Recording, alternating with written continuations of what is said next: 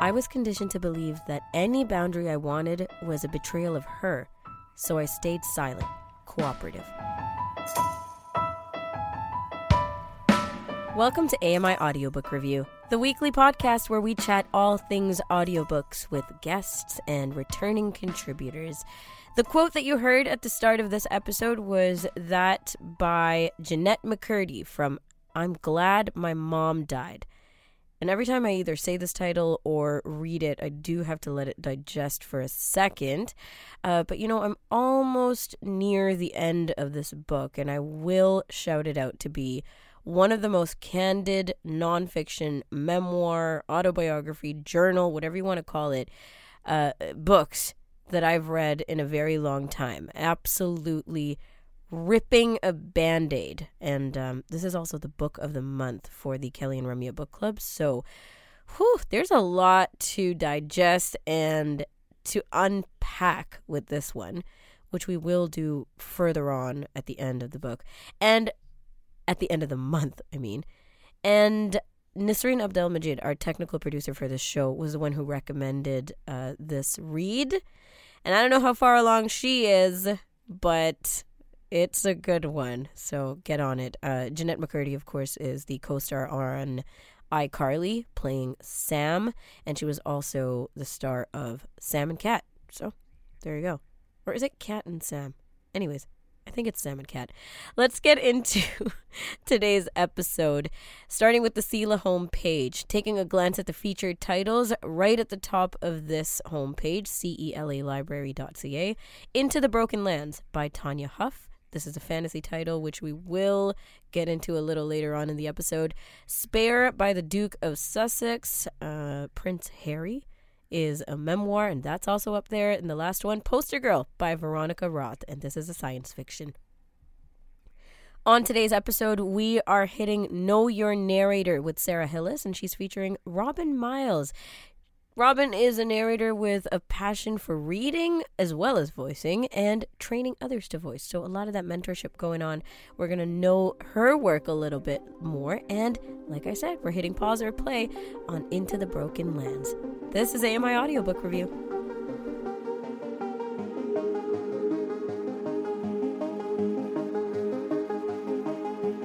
You're tuned into AMI Audiobook Review, the AMI audio podcast where we chat all things audiobooks. This is your weekly episode, and we're going to get into Know Your Narrator. But before we do that, let's bring back pause or play. How exciting. We've glanced over a couple books from the CELA section of featured titles at CELAlibrary.ca, and we're going to hit pause or play on one of these listens. Would you listen? Would you not? Let's find out. So starting with the synopsis of Into the Broken Lands by Tanya Huff. This is a fantasy title. Let's get into it. From sci-fi and fantasy master Tanya Huff comes a new epic fantasy saga set in a land of dangers and mysteries. Shattered by a mage wars, the Broken Lands will test the bonds of family and friendship, strength and sanity. To save their people, the heirs of Marson have no choice but to enter, trusting their lives and the lives of everything they protect to someone who shouldn't exist, who can't be controlled, and who will challenge everything they believe about themselves. That's it. What a generic synopsis. That's my first impression. Let's go around the table. Nisreen, would you press pause or play on this fantasy? I would press play, but I would have a lot of questions on it. But with all those questions, which is literally everything, like who, what, when, where, why, you would still press play. I would still press play, just a possibility. Okay. I'm a bit more curious. There's so many questions unanswered here, but let's give it a chance. Wow, she is adventurous, folks. And Sarah, how about you? Pause or play on the fantasy title? I think I would play it. I think that actually, you say it's a general synopsis, and but it's a great synopsis because it makes you want to know what is going to happen, right? What's this book about? And that's what a synopsis should do. It shouldn't be like, well, here's everything that's going on in the book. It should open the door for you. And so I would press play. Okay, I mean, I think you guys are being very adventurous because for me, I totally agree. A synopsis should not tell you everything about the book, but definitely a bit more than what I've gotten here, at least for my preference, because there are synopses that after I read, I'm like, well, what's the point of the book now? And then put it away. So, okay. Well, I'm curious if other people would press play. And now, of course, it is getting some traction. That's why it's up there on the 3 feature titles on CELA. Into the Broken Lands by Tanya Huff, fantasy title. CELAlibrary.ca if you want to get it in human narration. Once a month, Sarah Hillis features a notable narrator in the world of audiobooks. We call it Know Your Narrator, and we shout out the voices behind our favorite listens. And it's fascinating to get to know their lives, their backgrounds of these individuals. So we bring on Sarah Hillis. Now, Sarah, today's feature is Robin Miles. So who is this and where did they begin? Well, Robin Miles is a really awesome narrator. She has this awesome musicality to her voice that works in many different situations. She can adapt her voice to many different situations, which you should be able to do as an audiobook narrator. She's narrated fiction, nonfiction, fantasy, sci-fi, horror, like anything you could almost imagine. She grew up in Matawan, New Jersey, in a neighborhood full of first generation immigrants, and so she heard a lot of different accents, and she hung out with the adults a lot. She was one of those kids like me who preferred listening to the adult conversations and soaking them up and stuff, and so she got to know many different people from many different parts of the world early on. Her own grandfather on her mother's side was a Jamaican professor of Victorian literature. So she didn't read kids' books when she was a kid. She read like really weird Victorian novels that he would give her, and so she grew up looking at books in a bit of a different way than some of us might. No kidding. But so she learned a lot about accents, and she really learned to celebrate the diversity that exists in the world through accent, I guess. Mm-hmm. And she started off dancing. She was in West Side Story when she was a teenager, this kind of stuff. But she really decided that she loved drama more than musical theater, and so she went to Yale for theater, and then the Yale School of Drama for a more detailed master's degree in theater arts or whatever. Then she moved to New York to kind of establish herself as an actor. She played on Law and Order, things like that, one-off kind of performances, that kind of stuff. And one day while she was walking out of a hair salon, having got her hair done, she saw a sign for the Lighthouse for the Blind, and they were looking for narrators, and she kind of thought, well, that's interesting. I'm looking for something to do that's sort of volunteer, community work. And so she actually was rejected the first time she went there, but eventually she got in, and she began her narration with the American Foundation for the Blind and the National Library Services for the Blind. So she was doing talking books, like as her first gig, right? Because I'm sure that's what it was called. Yeah, as her first narration gig. Yeah. Yeah. Sure. That's quite interesting. Okay. Yeah, and then that led to auditioning for Recorded Books, which was one of the first commercial recording audiobook companies in the States. So this was in the mid-90s. She was mentored very strongly by a really cool narrator that I like too, called Suzanne Torin, and she did volunteer narration as well as commercial narration. And I think she might still be narrating, if I'm not mistaken. And so she got her start that way. One thing Robin did say, was that in the beginning, it was very ethnically segregated. Like if you were Black, you should read books by Black authors. If you were Jewish, you should read Jewish books. I guess they were thinking of trying to go authentic. Yeah. But at the same time, actors are actors, she would say. And if an actor, and it's a voice thing, it's not visual. So you don't have to, it's not like you're putting on blackface, for example, if you're white. But if you can do a really good accent you need for the book, then you should be allowed to do it, whatever, because it's voice work, right? Do you find that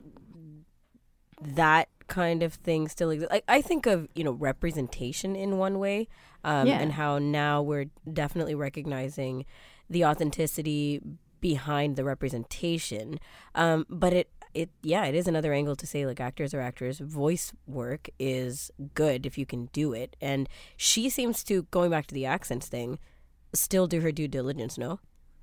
Oh, yeah. She absolutely isn't going to present something that isn't as authentic as she can make it. So, but she thinks this idea is sort of loosening up now, as people are able to do what they're good at doing rather than what their like heritage might suggest they should do, kind of thing. Okay. Yeah, that's a specific story. So, how has she taken on accents? Because I think this is a big part of her narration style. Yeah, I mean, she grew up, as I say, listening to tons of different accents around the world. She has learned about accents via her theater studies and, just studying. She just listens to accents all the time, online or in the street or whatever. She makes a study of it just throughout her life. Certainly for audiobooks, she's prepared certain accents for certain books really, really well. For a book like The City We Became by N.K. Jemisin, which is part of the Great Cities series, New York becomes a conscious city, and it has these avatars of the different boroughs and their people. They're just ordinary people that become avatars for these boroughs, and she had to travel. So she decided to travel around New York to the sort of non-touristy parts, as well, and listen to people talk, so she could kind of get the sort of most typical accents for each of the 5 boroughs of New York City, and try to make that work, for the audio. Yeah. I'm always curious about accents. I've tried my own accents here and there, for fun. Even around AMI Audio, there's some projects floating around with some of my British accent attempts. But it's like, you have to really own it, right? Like, you really have to do well at it, or else it just doesn't sound great. And I think that that's a timeless thing to say. And especially if you're talking dialects of potentially the same accent, but around a city, it's sounding different, or around a state even sounding different. Yeah, I mean, she's a big proponent of people keeping their regional accent and not just sort of losing it because they've gotten to academia or some highbrow thing. Like she thinks it would be great to have more what you would think of as working class accents in the halls of academia, for example. She thinks that would be great. And of course that comes back into the character building and all this other stuff, right, which she studies before going in. Oh yeah, she absolutely she often uses people that she knows as basis for her characters, and that kind of thing. And also she feels that the accent is a way into the character in some books. Right. So she really gets to know it, and yeah. Okay. Well, talk about the books, because, I mean, you've said that she's done over 300 books thus far. What about the kind of books she reads? So nonfiction versus fiction, or, does she approach things differently? Yeah, so for her fiction reading, which she reads she's read a whole bunch of different sorts, as I've said, like fantasy, sci-fi, horror, straight fiction, storytelling, that kind of thing. She basically believes in bringing out the author's words, like embodying the author's voice and the character's voices as much as she can, so she can bring an authenticity of storytelling. She believes that storytelling is a really core part of being human. She believes that audiobooks can bring back what she calls the emotional intelligence of storytelling. And she's an avid audiobook listener, unlike a lot of the other narrators we've heard. She loves audiobooks. She thinks they're great. She supports the industry.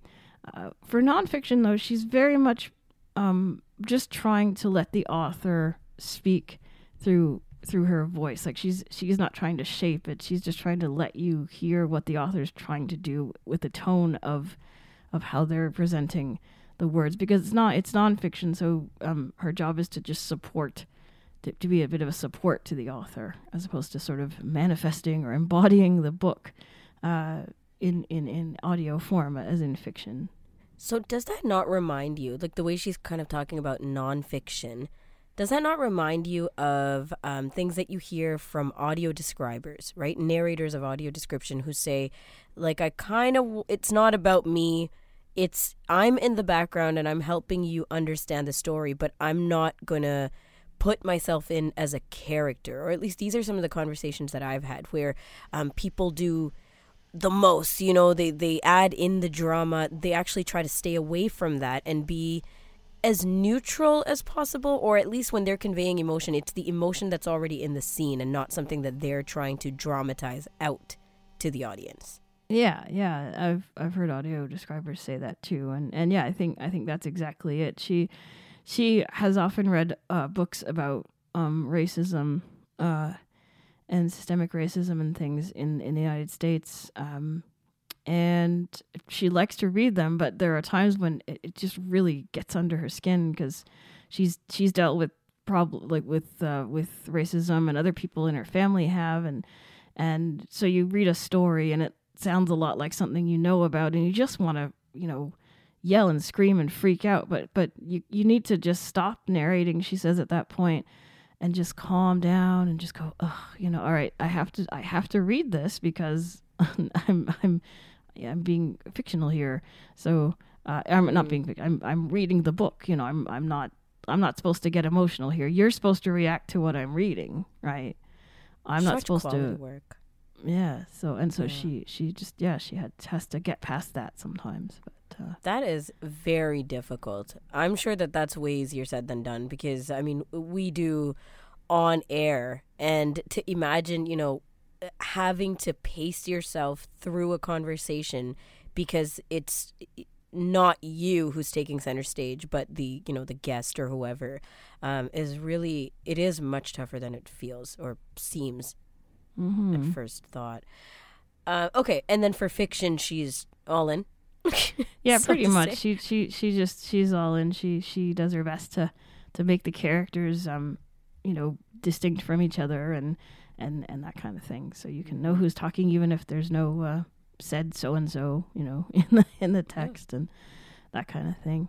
One interesting thing about her, she's also a director. She became a director when she contracted a mysterious autoimmune disease that sort of affected her voice to the point where she couldn't narrate for a couple of years, and so she became a director in 2004, and her directing style is to basically make sure that the narrator is connecting with the listener, and she becomes the listener. And so if she decides they're not connecting, she'll stop them and kind of give them some pointers or that kind of thing, because for her it's all about relationship building. You want to build a relationship with the reader for the time that the book exists. Did she find value in directing? Like, it sounds like she did it well, but did she particularly enjoy it? Oh yeah, she thought it was great. She thought it was like one of the best things to happen to her, even given this disease that was, problematic for her. The directing gave her a lot of new insight into how to do her own, when she could narrate again, how to do her own work, and she's become a trainer of narrators. She has a school called Voxpertise. I love that. And so it's as you said, because she's an avid audiobook listener herself, that probably catered a lot to how she was going to channel this challenge, right, that she was having for a few years and not being able to narrate. So that's pretty amazing that she found her goal in directing. Yeah, it's pretty cool. Somebody gave her a chance to try it, and she took it, and she thought it was great for a few years. And I don't know if she still does it now, but she might sometimes. But it's the mentorship part of it. I think that it's still part of her learning to be able to mentor other people, train them through it as well. How about her awards? She's won quite a few accolades. She's won lots. Her first award was in 2002 for Cane River. I think it was an Earphones Award from Audiophile, which, I mean, they give tons of those away every month kind of thing. But she's won some Audies, some Publishers Weekly Awards, and she has been inducted into the Narrators Hall of Fame by Audible in 2017. And she's been in the Best of Audiophile magazine's book lists for many, many different years. Especially the past year, she had a couple on there, I think. So okay, she's certainly well respected in the field. And timeline wise, she got some of these awards before she lost her voice, right? Yeah, I think the Cane River was 2002, and she lost her voice in 2004. Yeah. Then she had to come back. Thankfully got it back again, which is good. Oh my gosh. Years? Like years of not being able to read? That's a long time. I think a couple of years. Yeah. That is a very, very long time for anyone involved with their voice. Like, that could be career damaging. But like I said, she channeled it in a different way. Okay, so give us the strokes on like what she's read, what she's either known for, or just to kind of showcase her variety of the books that she's got. Well, in the last few years, she's known for things like the Broken Earth trilogy by N.K. Jemisin. This is urban fantasy. And also The Great Cities by N.K. Jemisin. Again, urban fantasy. She's read a Barracoon by Zora Neale Hurston. And I think that had some Creole and other interesting dialects in, so people were really amazed by that book over the years. She's read a book called Caste by Isabella Wilkerson, and that's about racism in America and India. Like, it sort of compares the two and actually says, hey, look, there's a caste system in America too, you know. And so she's well known for that kind of stuff. And yeah, she just a lot of different genres here and there. I first encountered. Yeah, that's what I was just going to ask. Your exposure to her. I first encountered her actually just this past fall in a book by Ian Reid, who's a Canadian horror author, and it's called We Spread. And he writes these really slow burn but short horror novels. They're really atmospheric, and this was about an older woman who was dealing with something crazy going on in her life, and I think Robin Miles did a great job being that character and just working with the novel. It was great. Is there some technique that you particularly enjoyed that she uses? I know this means you have to kind of step out of being a listener and critique, but was there some technique you enjoyed about her narration?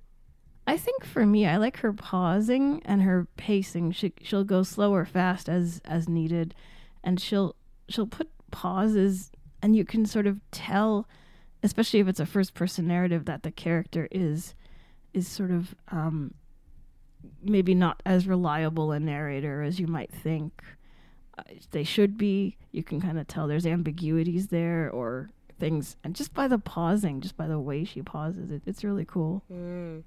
Yeah, I mean, you bring to us, right, like every month, somebody to highlight as a narrator, and I often think about when you're listening to audiobooks, how that feels to take in the narration as a performance, because the opposite is to just let them blow you away, right? Let them take you on a ride. But it's something else completely to be like, you know, how is this person doing and what are they actually doing well, and dissect all that. But she seems to do that herself, as we've already highlighted with her, you know, impressive job with mentorship and the training school. There's something that she says about every word being important. Yeah, she tells her students that every sentence is important. Every word is important. You should never just sort of toss off a sentence like it's nothing, because the author wrote it and it's going to add to the book, whatever kind of book it is. Your reader should, or your listener should never blink, as it were, like as if you're just passing a little tiny town and you blink and you miss it, you know, like it's, even that little town is really important, right? Yeah, absolutely. And that's the note we're going to wrap it up on. Sarah, thank you so much. You're welcome. Sarah Hillis joining us with Know Your Narrator. Every month you can check out an episode that features Know Your Narrator. Sarah Hillis here highlighting some of our favorite narrators, the voices behind our audiobooks, of course. And that wraps our episode for this week, AMI Audiobook Review. You can join us back next week for a fresh new episode with a guest, another avid audiobook listener to come your way. I'm Ramya Amadin, the host of today's show, technical producer Nisreen Abdelmajid, and until next time, happy audiobook listening.